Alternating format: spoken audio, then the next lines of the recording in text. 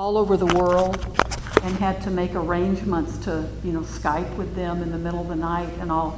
You can imagine all the, and they're all, these are the monks she talked with that travel as much as Bhante Sujata does, so she was having to catch them in all parts of the world.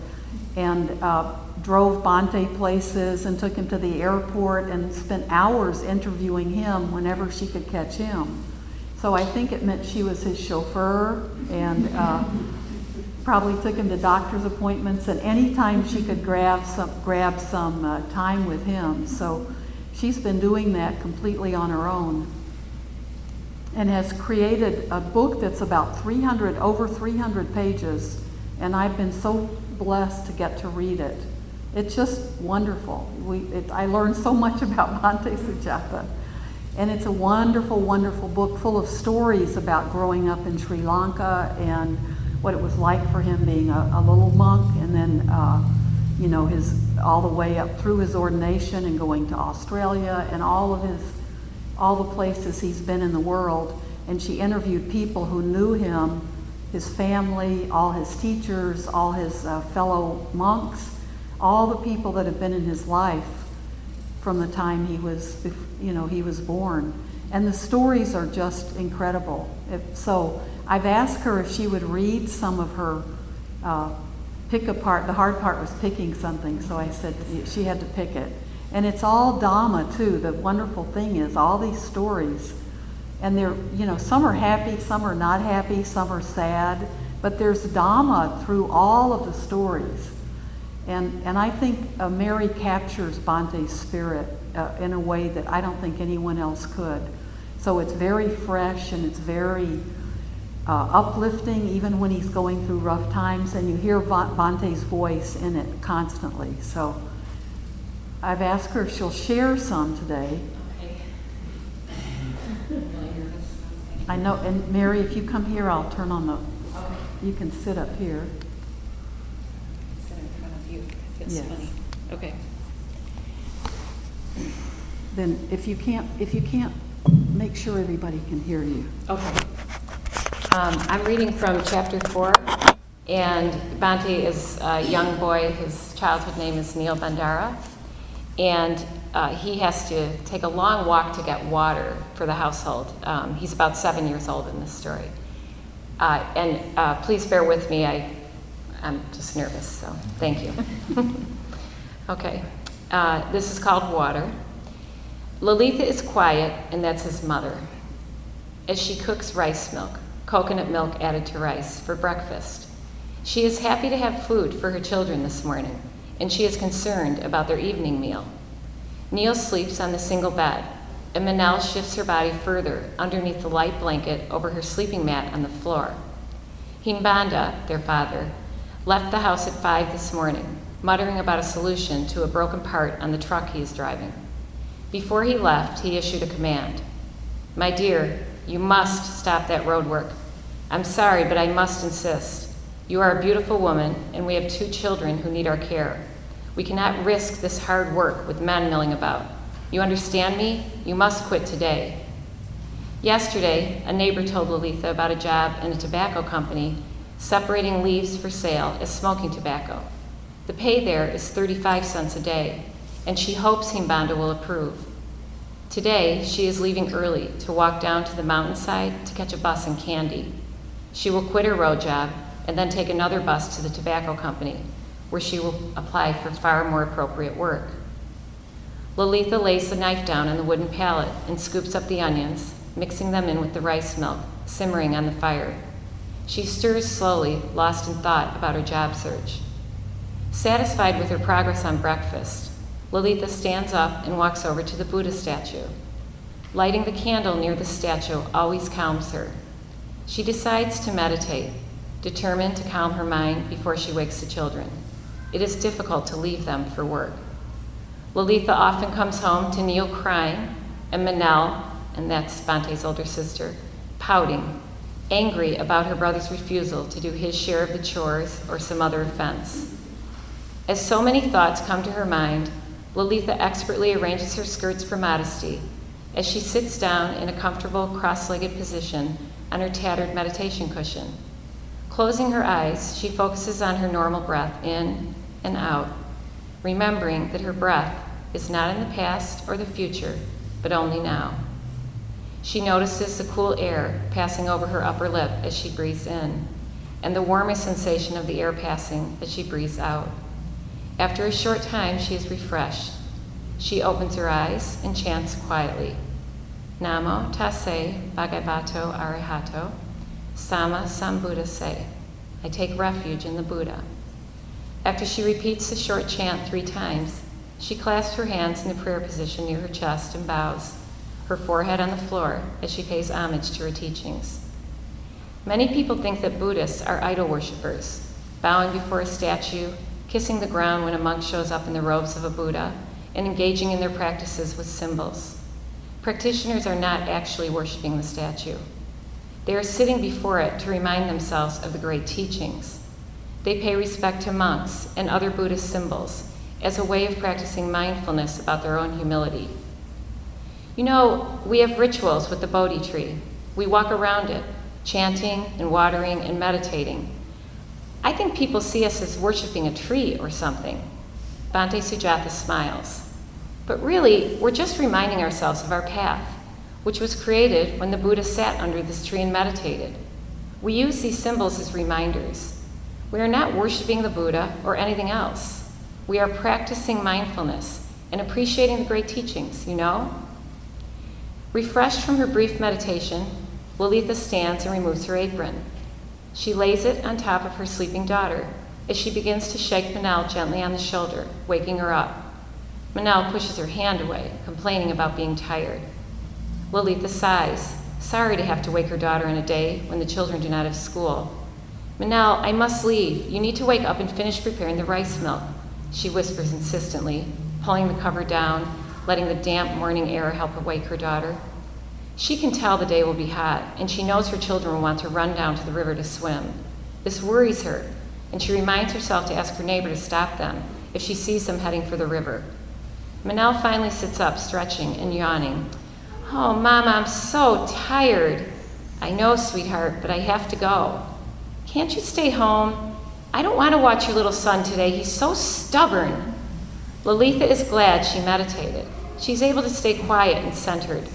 Darling, I know he is, but you're my daughter, and we must help your father take care of all of us today.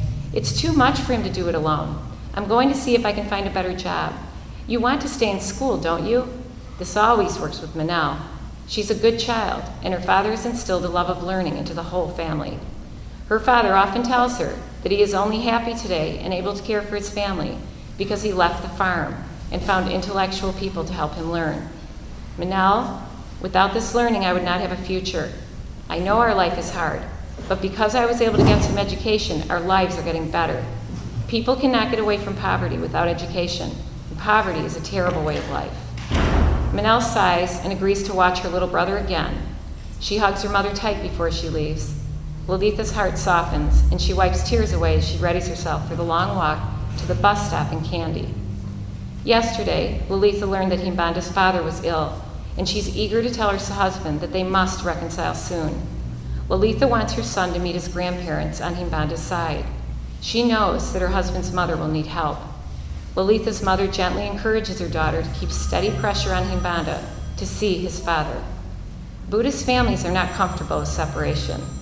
Unresolved hard feelings have no place in a life filled with a desire for loving kindness. Lalitha reminds Manal of her promise as she leaves. Be sure to feed Neil when he wakes up, and please don't fight. Make sure he gets water for tonight. She hugs Manal once more, takes a breath, and readies herself for the long walk to work. Manal walks outside after her mother leaves and watches as Lalitha walks down the hill, squinting to see the smaller and smaller shape of her as she disappears across the road to Kandy. When Lalitha is out of sight, Manal takes a breath and walks back into the small house, which is already growing hot with the advancing morning heat. The small fire makes it even hotter inside, inspiring the 9-year-old to wake Neil early so that they can get outside into the cooler air. Manal puts on her mother's apron, placing her hands in the pockets. She feels her confidence grow when she touches the mala beads that her mother uses in her meditation. Shaking her shoulders self-importantly and jutting out her chest, she pretends to be a grown-up and stands over her brother in his bed. "Little brother, it's time to wake up. It's getting hot in here. Let's get our chanting done and eat so we can go outside."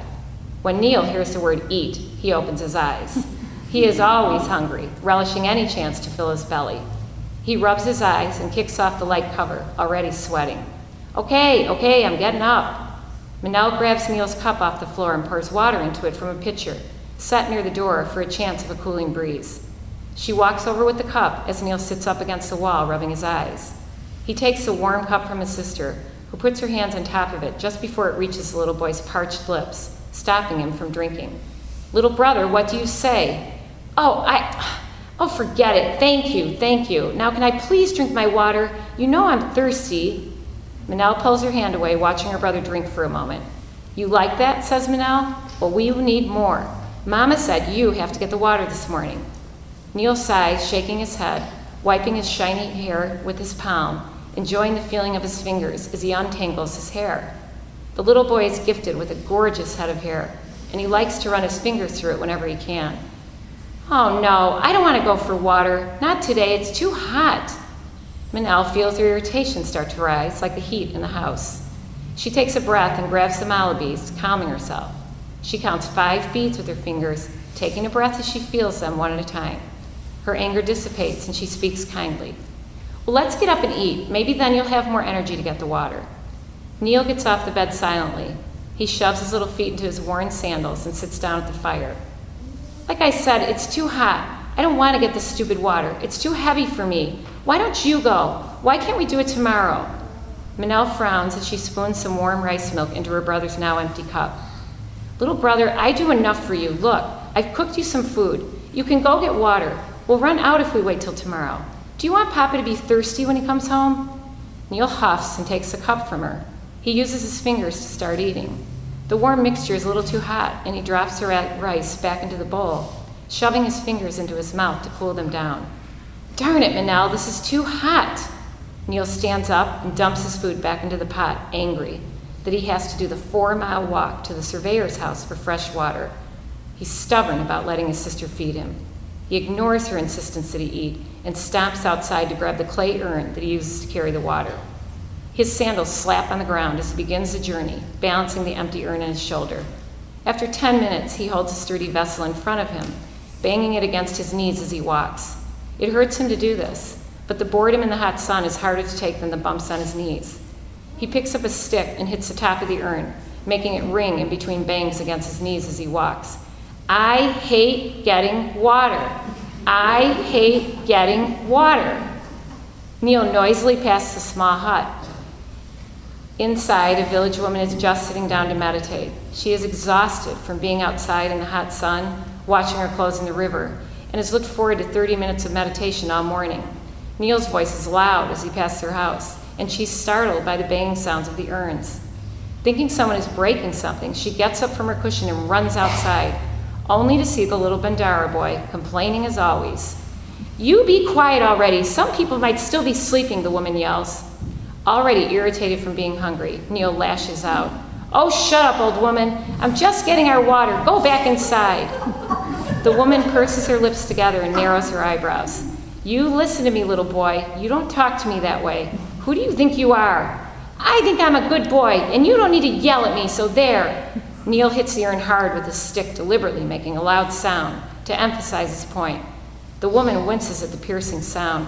A baby starts to cry in the distance, and other neighbors come outside to see what all the noise is about. "Well, little boy, I'm telling your uncle about this. We'll see what he has to say." Neil's eyes well up with fear. He knows that his uncle will tell his father, who will never take his son's side. Hinbanda and Lalitha always pay respect to the adults, and Neil is forever getting into trouble for his smart mouth. He stops banging the urn and runs in the heat until he is so hot he has to stop, setting the urn down on the ground and resting, wishing he had brought some drinking water with him. I think I'll stop there. Is that okay? All right. Oh, that's so good.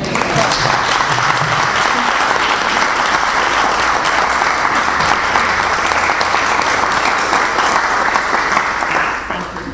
It's very humbling. It's wonderful. Do you want to say anything about the book? About what you...